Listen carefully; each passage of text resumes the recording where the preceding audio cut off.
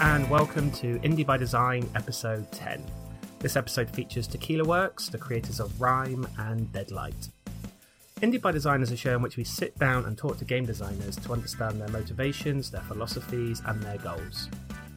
You can follow us on Twitter at Indie by Design, or you can visit our website indiebydesign.net.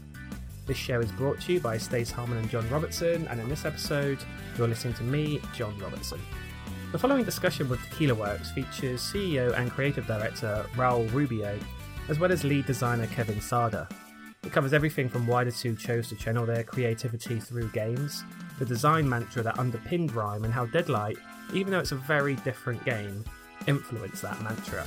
We begin with Raul Rubio discussing how creativity can come from reacting to what you've already experienced and done as a designer. I think it's always the case with creative processes. Like the creators always, I'm not going to say frustrated, but you are not happy with your work, because basically from the idea to the inception and execution, it's a long trip and all ideas change, right, and go. So for Deadlight, the core idea was finding light in darkness. I mean, it's not casual that all the game is basically rendered like a backlit silhouette, 2.5D diorama, right? So it's all, I mean, that's why the zombies are shadows, because they are literally shadows. They are corpses, they are basically shells of their former selves, but more importantly, they are depicted as black silhouettes, right? So since Deadlight is a game about darkness and finding that humanity, that life in all this death and darkness, Rime is, you're right, the opposite. This is it's a game about the world fully engulfed by light. So it's a game about light and color, right? So everything is so Mediterranean in the sense that, they're not even black shadows, everything is blue. At least when you start. You have played till the end, so you understand that this is more like an evolution process, right? So Rime is about finding that darkness in life. It's about when you are a child and you are a kid, you are not aware of the dangers of the world, and you need to learn the rules of this world. And that's true for all of us, the players and your avatar, the kid. So Rime is a game where basically every time you think that you understand the rules of the world, then the world adds more rules. And in a sense, that's different for Deadlight. In Deadlight, basically, you are playing this average Joe, an everyday man that is surviving the zombie apocalypse, and it's a zombie game where instead of trying to kill all the zombies, you need to run away from the zombies, right? So we said, what if we create a game about exploration, but instead of being a survival, the experience where basically you are going to be afraid of everything, because, probably a mushroom is going to kill you. A pot of water is going to kill you. Probably a pine tree is going to kill you. And of course, the wild boars are going to kill you. And those shades, absolutely, they are going to kill you, definitely. So we reversed that and we said, look, if you are a child, you are a kid, you are like in Disneyland. I mean, yes, there are many nasty things happening in the backyard of Disneyland, probably. I don't have proof about that. But when you are a kid, you are not aware of that. You are basically having fun in this fantastic new world, right? So for us, having grown in the Mediterranean meant that we remember and we try to project these childhood memories of us on the coast and the Mediterranean, and those moments in life where everything was new. And it was a paradox, because in this world everything is old, like in real life. New doesn't mean that it's shiny and new. That means that for you it's a moment of discovery, right? And that's why Rime starts as a game with no real purpose. You are standing in the island, you don't know what to do, but again, as a kid, you start playing. And you slowly find a purpose. You find a tower, you want to go there, and then, many things start to happen when the island wakes up, and you suddenly, figure out that you are a trespasser, etc. So without digging into spoilers, that's all I can say. But you totally understand that this is a process, right? It's about, these different stages and how you are facing the situation. Yeah, we would say it's an opposite game from Deadlight, but both in Deadlight and Rime there's a button to scream. And also Birdman. Yeah, so, and also Birdman. So it's not totally the opposite. Yeah. The fact that you are a kid in Rime, and as you say, you do experience a lot more rules as the game progresses, and you experience a lot more new environments, and things like new lighting and new rules around lighting, and you're learning all of these things as you go. Was that the reason that you wanted the player to play as a child in the first place, so that you could bring in this, you would have a kind of a real context for allowing all of this wonder to exist? Did it come from that design side, or did the fact that you wanted to play as a kid come from a different place, maybe a narrative place, or you were inspired by something specific prior to designing the game? Well, of course, in this game, you may have noticed that it's not a game that is, only driven by narrative or art or design or technology. It's basically, a dance where we are playing this tango, a trois, between design, narrative, and art, right? So I can tell you that the reason you are a child, you are a kid, is narrative, of course, because you, the player, not just the avatar, you are, like a child in this new world. I mean, at first you may understand it pretty easily, that you can walk, you can jump, you can climb, etc. But as we introduce more and more dreamlike or even mechanics, like the use of light and shadow, or the shout and the sound, etc., you need to contextualize and rationalize those elements, right? Again, if you are a kid, you are open-minded to all this. Probably you were some kind of bold speed marine, probably you would be more narrow-minded, and you would try to blow it to pieces instead of trying to reason with sentence, right? Of course, the decision for the kid to be a kid is narrative, but from the design perspective, it's something that came in real handy, something really useful for us, because considering that the game has no text, no dialogues at all, the force that is driving the player forward is curiosity all the time. So you need a character that, as Raul said, is watching everything with fresh eyes, that if he's facing something unexplainable, he just wants to move forward and know more. Because if you were like a normal stranded guy in an island, the first thing you'll do is build a hut or start searching for food. Instead, this kid is not worried about anything. He just wants to know more, and that is something that the player can relate to, because they also don't understand where they are. So in some way, being a kid and being curious all the time is just the right mindset that we want for the player. So it was the perfect avatar for that. Mm-hmm.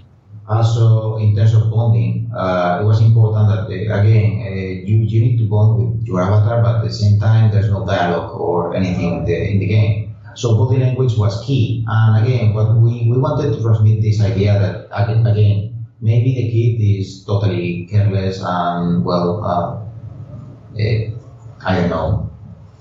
unaware of the dangers, but that doesn't mean that, the player is not. So at the beginning, and this is something very interesting, when many adults start playing Rime, they care about the avatar like an adult is caring for a child. And again, the animation of the kid is clumsy, is pretty well. Yeah, he shakes his arms too much when he runs, so he falls on his back. And he has no fun for his body, and that's something that we didn't propose, because again, the body language is giving you an idea on who this character is. This is that, maybe, he's not a grown-up person, not a hero. He's not a hero. Yeah. But basically, this transmitting this fragility is something that is encouraging, again, the contrast against the island, and all the, for example, architectonic brutalism that is scattered all over the place, right? So when you start playing and you are as an adult, you start seeing the kid, you start caring for the kid. But again, the opposite also is true in the sense that when you are playing for a few minutes, many people start behaving like children again. Like they stop, for example, caring about jumping off cliffs and, well, respawning or whatever. So they start enjoying the experience, right? So, well, there was a design decision and another decision, but again, in the end, was transmitting emotions, and those emotions, well, is what Rime is about. Yeah. One of the things that I think is there's a really nice balance set up in the game, in that how you've described when the kid is running around or climbing. He's stumbling a lot, or he's losing his grip on the wall, or whatever it might be. Excuse me. I wonder how difficult was it to get that balance between kind of transmitting that sense that this is you're playing as someone that isn't maybe as totally comfortable in their body as a typical video game sort of character might be, but yet you still want to give the player a level of precision in how you move around the world. So I suppose, how do you have the player embody the character to a point where they feel like he's going to react as they expect him to react, but also at the same time make him seem a little bit clumsy and awkward at the same time? Do you know what I mean? And it's funny that you mentioned Deadlight earlier, because there are two reasons for this. One is obviously, again, a continuation of what we said in the previous question about this combination of art and design. But more importantly, in Deadlight, we had very strong criticism on the controls of Randall. And retrospective, I can say that yes, I mean, reviewers were right. Because there was a cinematic platformers that was supposed to be a homage to the platformers of the 90s, like Another World or Flashback. And the console was digital. But the thing is that even if the console was digital, by design, the input was analog. Because, well, consoles these days, you use a stick, you don't use a keyboard, for example, or just a joystick. So the result was that the animations were really cool, but when you wanted to jump, you had to wait for the right frame of the foot putting on the floor. So you missed that frame, well, you didn't jump until some milliseconds later, and that meant that many people died, right? So we had that in mind when we started Rime, but at the same time, and this was very important for me as the director, that the kid had to feel the kid, like Mowgli in the Jungle Book, right? So at first, I forced the animator to have all this adaptive navigation where the kid is, well, adapting to a visual face, the rocks, and you can see the struggle and everything. It was beautiful. But then, when we started playing it, we realized that we had exactly the same problem as Deadlight. It was beautiful, but then the controls were not precise. And it doesn't matter how beautiful it is, if the game is not, well, effective in terms of control and input, people are going to be frustrated, and if they are frustrated, well, it's bad for us. Yeah, so at one point we removed some of these blending animations, and we tested to remove as little as possible, but to give the player the maximum accuracy. And even if it's not a game that really requires a lot of skill in jumping or platforming, but still, if the player failed and fall, it has to be because he did something wrong, not because the game responded late. But on the other hand, we also had a discussion about the kit being too powerful or not too powerful, because, well, we know that we have a kid that is really good at climbing and swimming, and he can hold his breath for a really long time, but within the human parameters. We didn't want the kid to make double jumps or sprint like an athlete or whatever. What we always wanted was some kid that looked fragile, but not so fragile that the players get bored while playing. So yeah, for example, for the climbing, we had a lot of testing, a lot of polishing there, because we wanted the kid to go fast to places, but we didn't want him to do any supernatural moves. So that was something really important for us to balance as well. Yeah, in the end, I think it may surprise you, but one of the references we had for the animation system was Jack and Dexter 2. in the sense that, Naughty Dog created, it has been the basis for all their animation systems in all their games, but in Jack and Daxter 2, it's so relevant, at least for us, because you had all these mini animations that were blending with each other perfectly. So Jack is super fluid and very expressive and dynamic, but at the same time the controls are, platform solid, right? They're solid rock solid, sorry.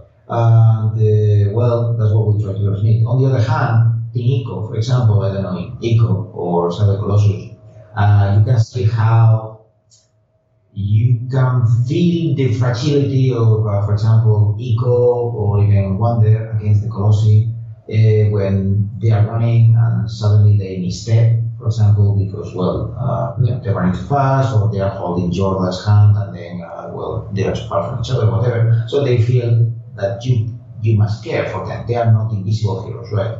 So finding a balance between that fluidity of Naughty Dog and that artistic plasticity of Team Ico was a true challenge. Again, as Kevin said, in the end, we had to take decisions in a case-by-case scenario where basically sometimes we had to please, or we pleased the animators in the sense that everything was as fluid as they wanted, and then we had to please design where, if you press a button, you need to jump or whatever. But we took some ideas and placed them as cosmetic animations that are optional, and the game is filled with them. You can see how when the kid walks on a little bit of water, he raises his feet, for example. Or if you try to jump and press circle on air on top of water, you will cannonball and land in your butt. That's something that I didn't know that. It's there. We never explain it. It's not necessary for any moment in the game, but you can do it. Yeah, it's part of the experience. Jumping, and when you are landing, you can roll. We never tell the player that they can do it, and again, it's not necessary. But when you start playing as a kid, many people discover by themselves because they are having fun. Yeah, that's good. So we have many. Also with the kid's voice. If you try the button that you use to scream and activate objects around the wall, if you try it everywhere else, like with animals or with other characters or in scary areas or when the kid is cold, or if you try it everywhere, you'll see different reactions. Yes, even to the point that when you are in a difficult puzzle and you press that button, the kid will make a frustrated, like, what do I do here? So those are little touches. Again, in the end, everything is to make the kid feel more alive. Yeah, basically, but respecting the accuracy of the controls. And at the same time, that the player feels like they are playing the game, not just following some movie or anything. Yeah. I think the use of sound and his voice is really interesting. That he doesn't. He makes sounds, but he does kind of have a language in that sense, but it's not a sort of recognisable language as we know it. And I think that gives him quite a nice kind of like universal feel. Like he doesn't feel tied to a certain nation or a certain culture, so he feels like quite an inclusive character for anyone playing, no matter where they're from. Was that a deliberate decision as well, or was that something that was born out of the kind of design and interaction concept that you were working towards? Well, it works on several levels. The kid is the embodiment of the Mediterranean, right? So we wanted the kid to represent all these, not only Mediterranean cultures, but also what it means for us. The Mediterranean itself, not the people of the Mediterranean. So yes, that's why, for example, the kid looks at first doesn't belong to the place, but maybe he does. I don't know. Maybe he's some kind of lost prince or whatever. But something is odd. For the player, something is odd of players, but at the same time feels ancient and familiar, right? So the kid is ambiguous on purpose. To the point that the kid is androgynous in nature. So if you believe that it's a boy or a girl, it works in either way. It has no gender. But as for the language, for example, again, it was extremely important for us that, and this is not only for Ryan, it's for all the games that we are making. For us, it's about human emotions. And again, it's about what makes humans human, right? Not trying to find the differences, but what we have in common. So at first, we consider using some dead languages, so the kid can speak, but you can understand what he's saying, or maybe speaking backwards, like for example, That would be scary. some Nintendo games, or I think Hinko does it, right? Or even we created our own language with hieroglyphs, like in Fez, but in the end we thought that it was far better that, again, instead of telling you a literal story, we had to put the foundations and you could feel the story inside your mind, inside your heart, right? So that's why the kid, well, when he speaks, you cannot understand what he's saying, literally. And the voice, it could be a boy or a girl, I mean, because he's 8 years old, so you cannot differentiate. And that's why, for example, we're playing even more with the atmosphere and the sounds, because it's not only about the kid. I mean, he may be the only human in the island, but at the same time, he's not alone, right? The island itself is there.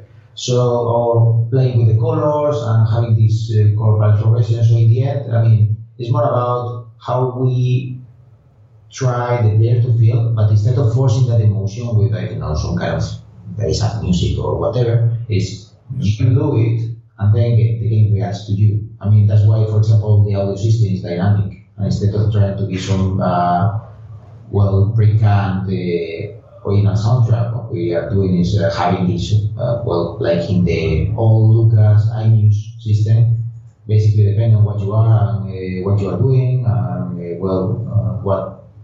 where you were, basically the music is adapting, right? And that's why probably people remember the music because it's not always there. I mean, it's always mostly atmosphere, but then it kicks and it's a natural transition from the atmosphere into the actual music. But for many players, it's like, oh, the music was playing all the time. I said, no, but you thought it was, right?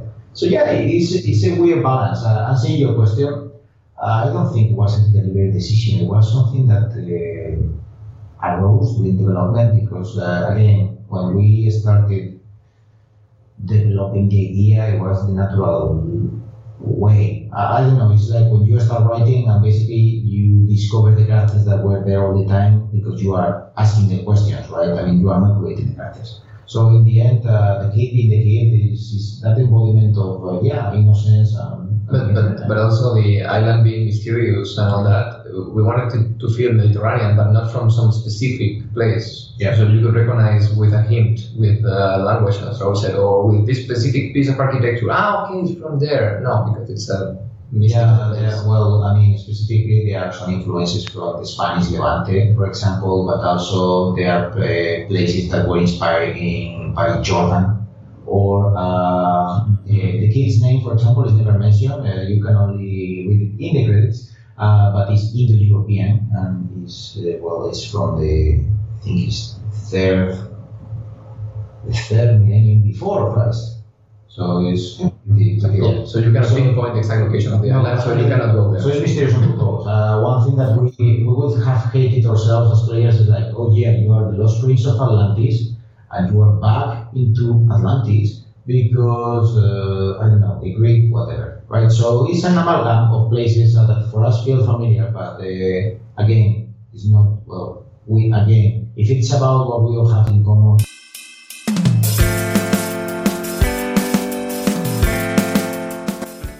We hope you're enjoying the show so far, and if you're motivated to delve deeper into game design and game designers, then do make sure you check out our other podcast episodes and do have a look at Independent by Design, art and stories of indie game creation. It's a hardback book combining inside stories that focus on specific studios and individuals, alongside compelling pages of original artwork and concept documents. 26 studios and individuals are included, such as Prison Architect creators Introversion Software, indie publishers Devolver Digital, and Gunpoint and Heat Signature designer Tom Francis, as well as a host of other talented creators. Just go to indiebydesign.net to get your copy today. You can follow us on Twitter at indiebydesign or on Facebook by going to facebook.com/independentbydesign. Our website, as well as being a portal through which to listen to our podcast and buy our book, is also full of interesting editorial content for you to read. Again, that's at indiebydesign.net. The second half of our interview with Tequila Works begins with Raul Rubio explaining the idea of wanting Rime from both a narrative and thematic angle to feel like a fable, and working out how to present that in such a way that makes sense for all players. From the beginning, Rime was a fable. I mean, we wanted to make a fable, and what a fable means for us. I mean, it needs to be a story that is simple enough that with no dialogue, everyone can understand on the surface a series of, literal events. So you can have a beginning and a development and a conclusion, and nobody is going to reach the end and it's like, what the fuck? What? This makes no sense, right? But at the same time, you're right.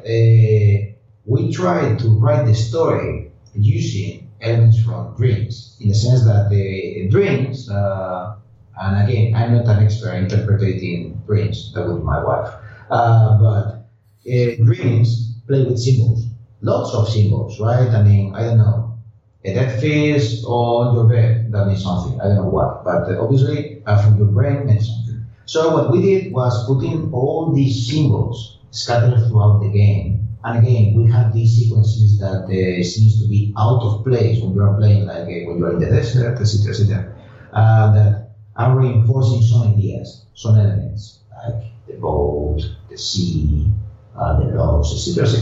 And again, in terms of gameplay, that was really interesting because when you try to explain these totally surrealistic concepts of gameplay, like, I don't know, every time you scream as a G8 statue, the statue is going to open the door for you, right? At the beginning, it may be odd, but then you find, I don't know, a moon crest, and when you step on the moon crest, suddenly turns into a sun crest turns into a moon, and then you understand that every time you cover this in shadows, it's going to change, the sun into a moon, and then, something rises, right?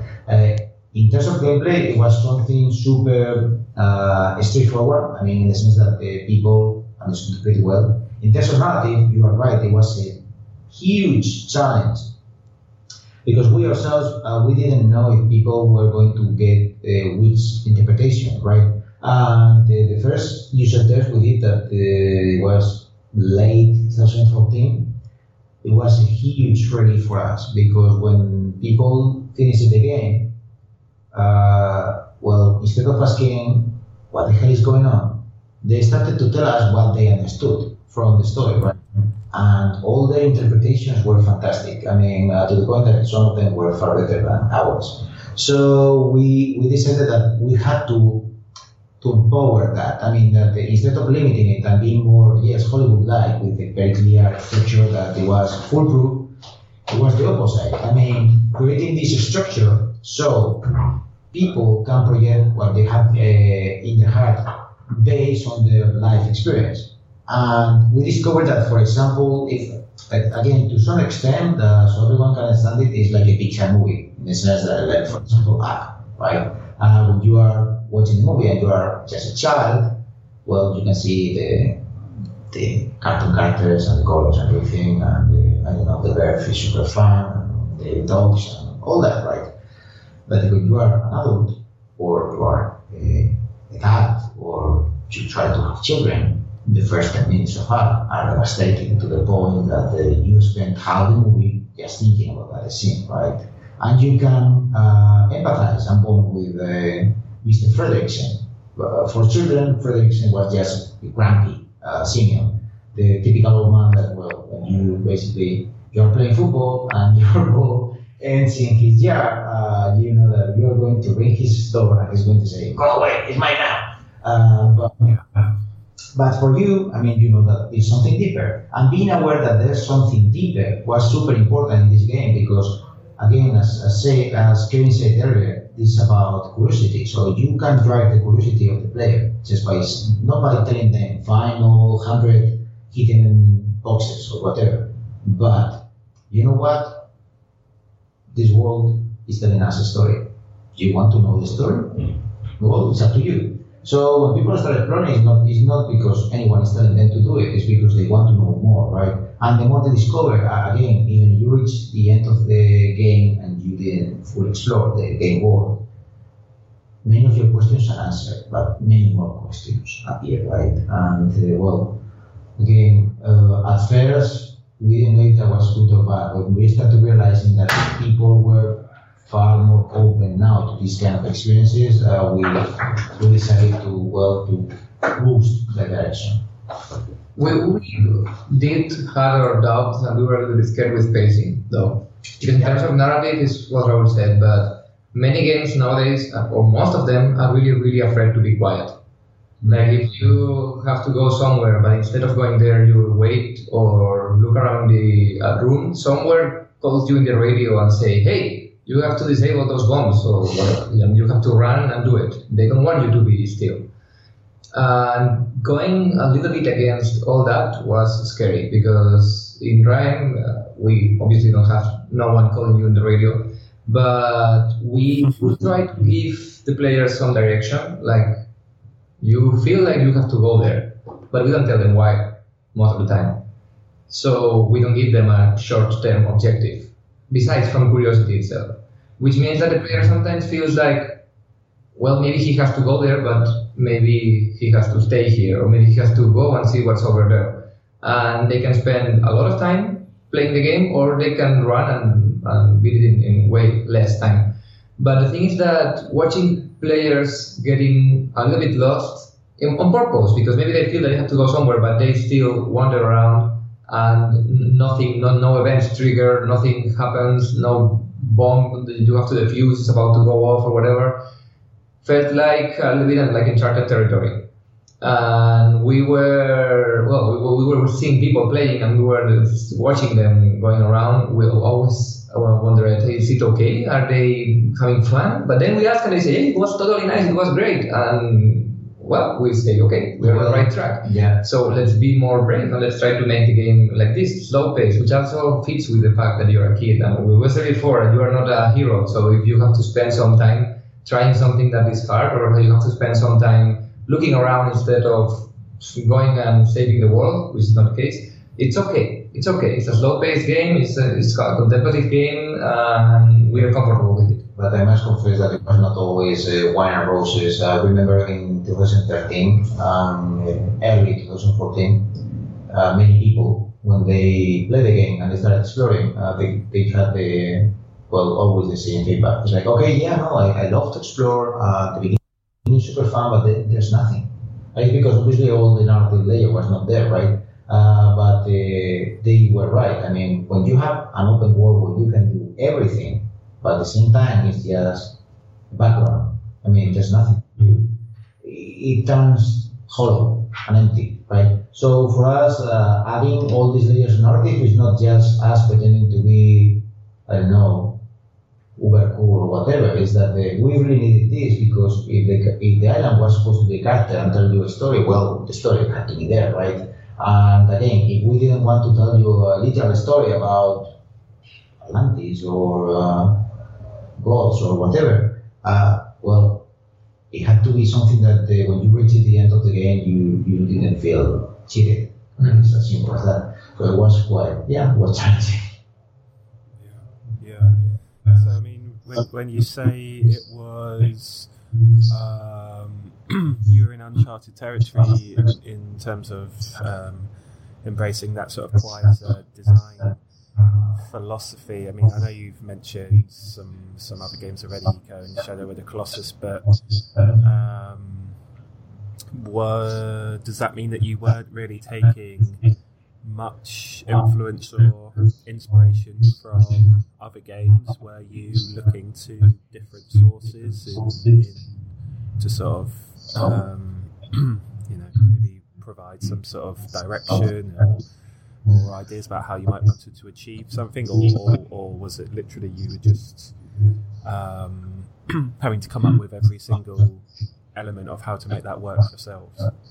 I think you can blame me for that, but we tried not to be influenced by other games, and to the point that we were not allowed to play any games that were released or were under development where we were making Rime. So in terms of narrative, or also in terms of structure for storytelling, our influences were more in books, like the Never-Ending Story or The Little Prince. To the point that, that's why the focus is there. I mean, it's a homage to the prince. And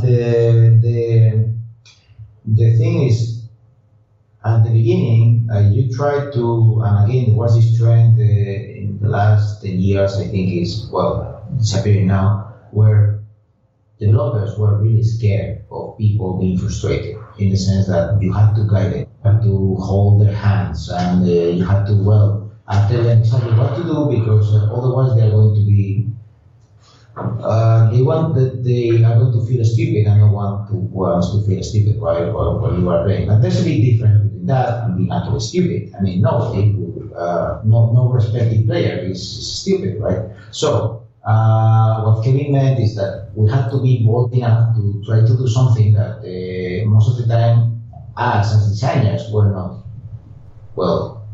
totally secure or comfortable at all. Like, for example, many situations we found ourselves in scenarios where we said, why can't we add some text here? Why can't we add some guidance here, or a menu, or a cutscene, or something? For example, most of the development, I was totally against the idea of cutscenes. I mean, any cutscene. In the final game, we had to put some, mostly for technical reasons, because we had to masquerade streaming. So we had to force the player to be still in some situations.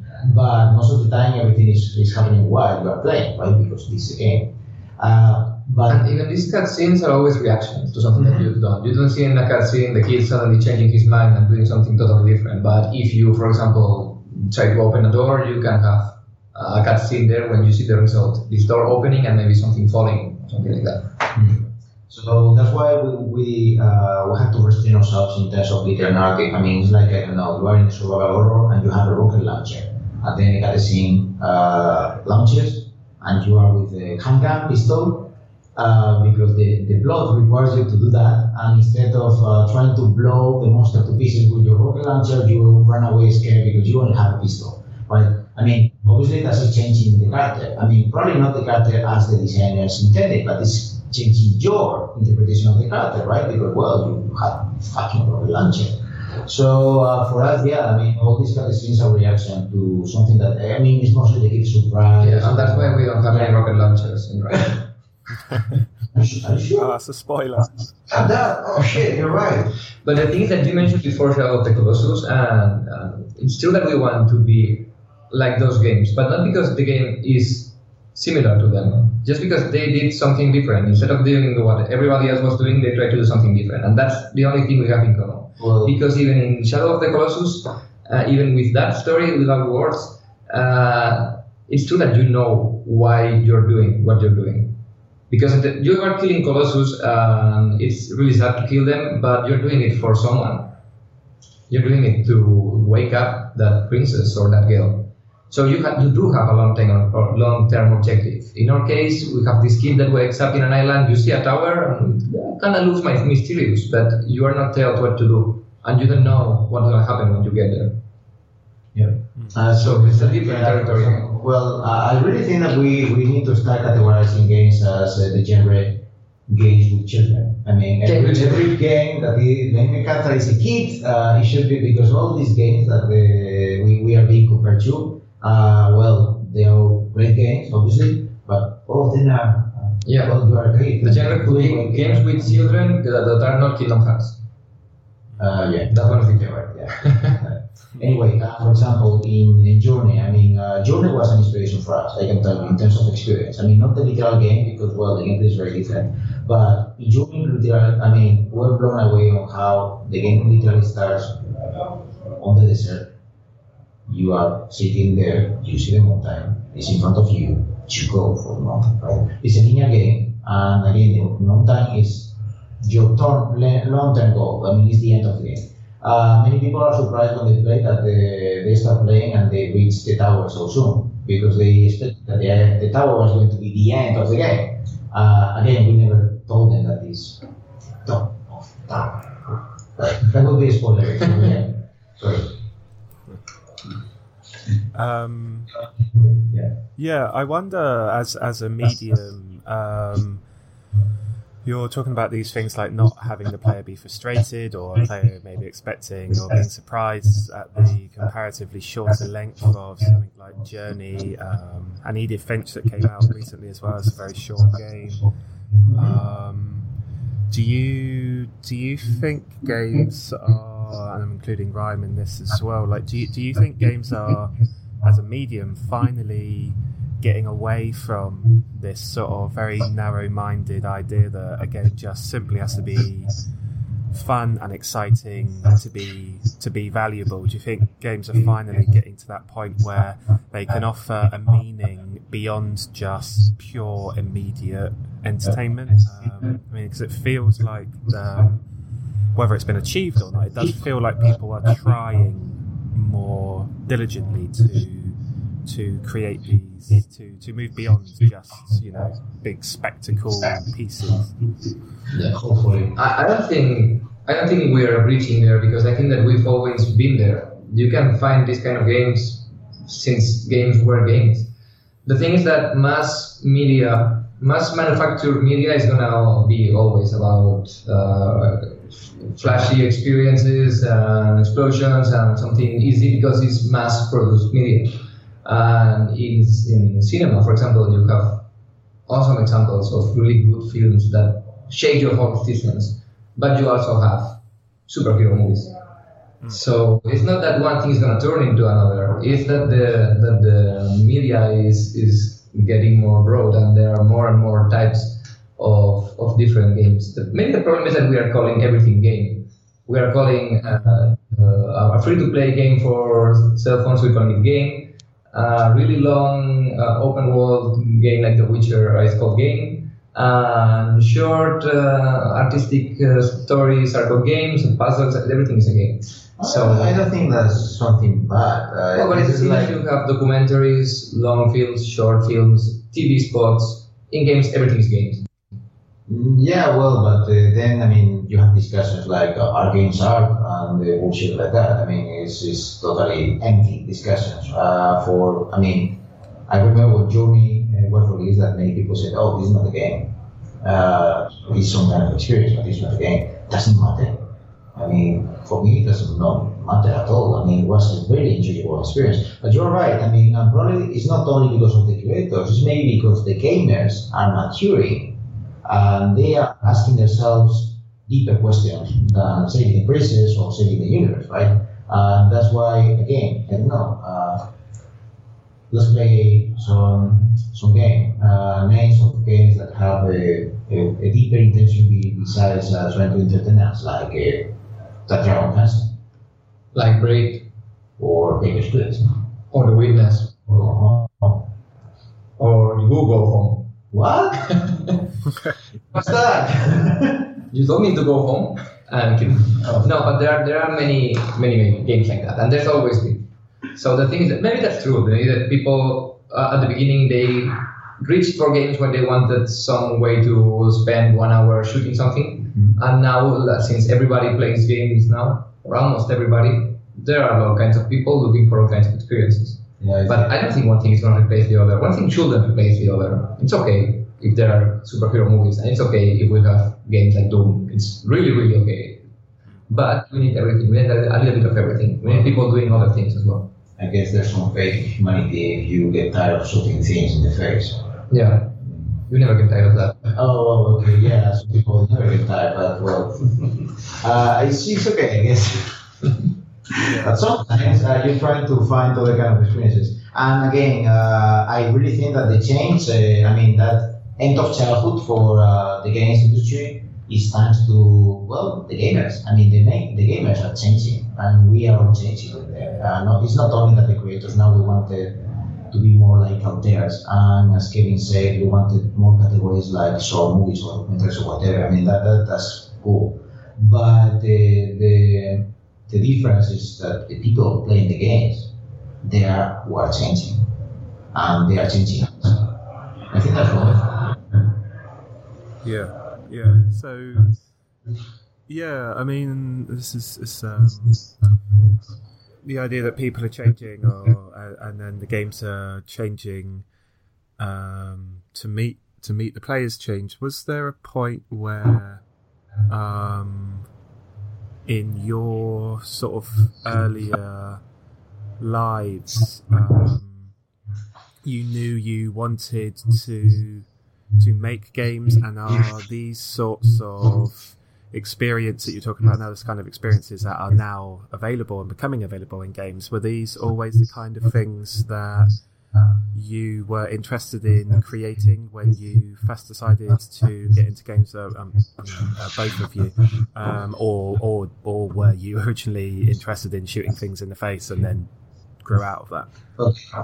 I'm going to share with you 3 moments in my life that made me end making games. So the first game I made when I was a child was about the camel who had to avoid coconuts thrown by monkeys from palm trees. I can tell you that I have never made a real game about that. This was in 64. But it was the first step to write. It was the first step to write. I must say that nobody has ever made a commercial game about camels avoiding coconuts from. Maybe it's the right time. But the second moment was when I first played the demo of Another World, and it was one of these floppy disks with I think it was Amiga World, the magazine. And I remember that it blew my mind to the point that I for 3 months straight, every day was playing that demo, which was pretty short. And the reason is that obviously, it was a beautiful game. It's still a beautiful game. But for me, it was the first time that instead of trying to enjoy the experience, for me it triggered lots of questions on how they made this. And then when I knew that Ichihiko had made everything but the music by himself, that was enlightening, right? The third example, I think, was Chrono Trigger. When I was playing Chrono Trigger, and Luca has this dream sequence when her mother is about to be crippled for life with this accident where I don't think this is spoiler. It's pretty old. But the thing is, I couldn't save Luca's mother, and for years I was obsessed with repeating that scene. And again, as a designer, then I realized how important these moments were for the progression, not of the character, but the player's progression, right? And the maybe emotions were something that really could happen in games someday. And the fourth, I guess, would be Southeast. I was obsessed with the Zeppelins. As you remember, there's this parallax effect in the background where basically you have some elements, including some Zeppelins, that are moving with you when you are scrolling, right? And for me, I must confess that I reached the end of Shadow of the Beast just because I wanted to know who was driving the Zeppelins. Obviously, it was just a parallax effect, so there was nobody in the Zeppelins. And the final boss was this giant foot, which was pretty astounding. Those were the 4 reasons, totally random, that made me, be a game designer. So, how was for you, Kevin? Well, I've always loved games. I played games when I was 3 years old. I started. It was a freak show.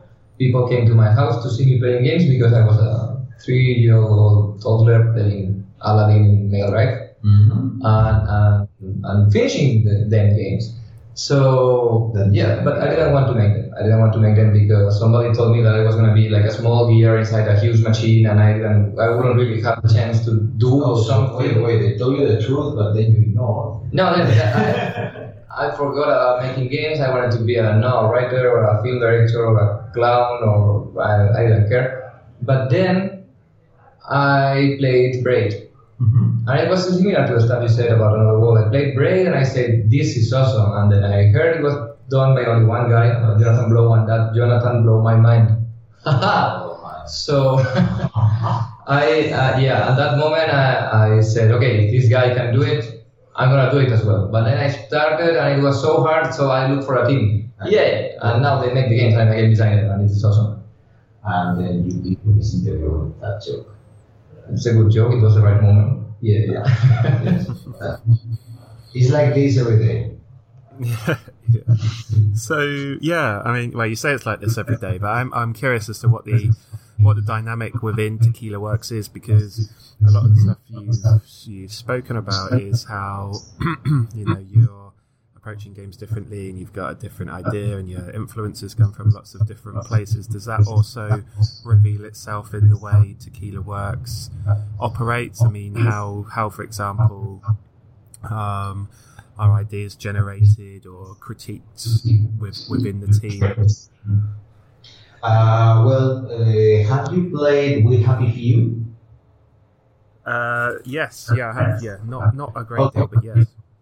So basically, the secret in Tequila Wars is that all the food and drinks are free for everyone. So breakfasts are quite heavy, and we always have cake and tequila and beers. Pills on that. Of course, there are psychotropic drugs. We are feeding you. So you never feel the urge to go home, and then you start having beautiful and crazy ideas. No, seriously, the structure level. Yes, it was a joke. The reason is that the structure that we set up for the studio was, first, it's a boutique studio. That means that we are small on purpose. I mean, we focus on quality. At the same time, we all work as a team. I mean, a real team, like a football team. We know each other, and basically we don't need a huge hierarchy or bureaucracy to manage everything, because, again, imagine a football team where basically they have 3 producers in the middle of the play trying to coordinate everyone, right? I mean, no, that's not work like that. It's essential that we all understand how the others work. More importantly, nobody tries to mess on the goalkeeper role. As far as the saying, I mean, if one guy is the art director, it's because that person is an expert in that field. So it doesn't make any sense that an executive or a producer or a director or whoever tries to tell that person how to do their job, right? So that means that the structure is flat and we all have a voice. At the same time, that means that we are sharing all the information, so the visual, the vision is global and we all share it. Obviously, that means that also we have some mechanisms, so there are decisions being made, because otherwise, if everyone has a voice, it's very difficult to reach any conclusion. Yeah. Everything is a conversation always. Yeah? So we'll have mission takers, for example. But that also means that the teams are pretty small. I mean, most of the development, Ryan has been 18 people. I mean, only at peak has been 25, and only for April months, because we need extra QA and testing. It's true that we do have a team size that is good enough so that everybody knows each other's names and we all know each other. That should be mandatory. I mean, that's essential. I never find someone in a hallway that I don't know who he is. That's the right size. And I don't have a really good memory, so it means that the size is okay.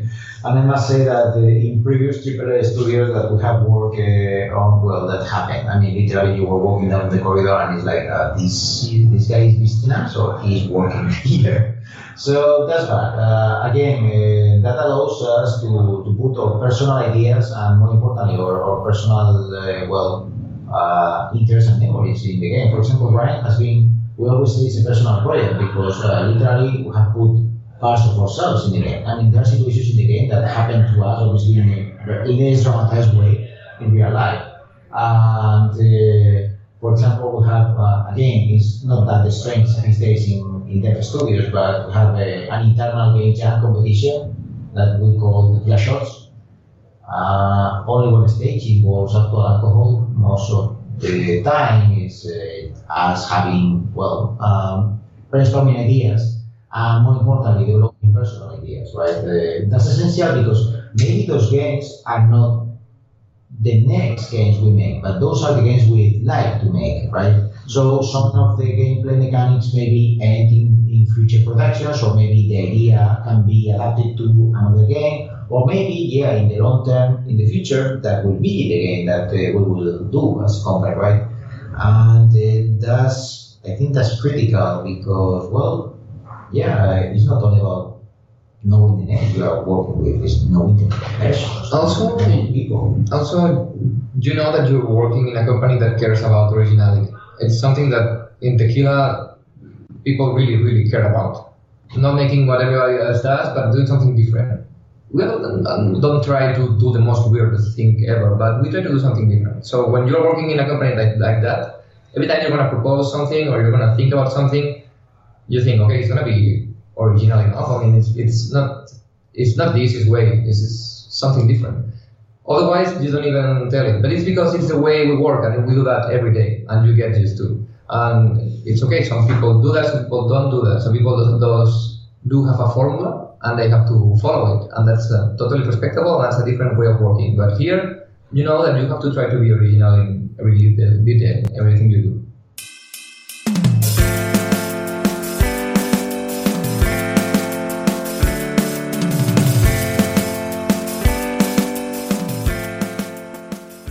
For more on games and game creators, visit indiebydesign.net and follow us on Twitter at indiebydesign.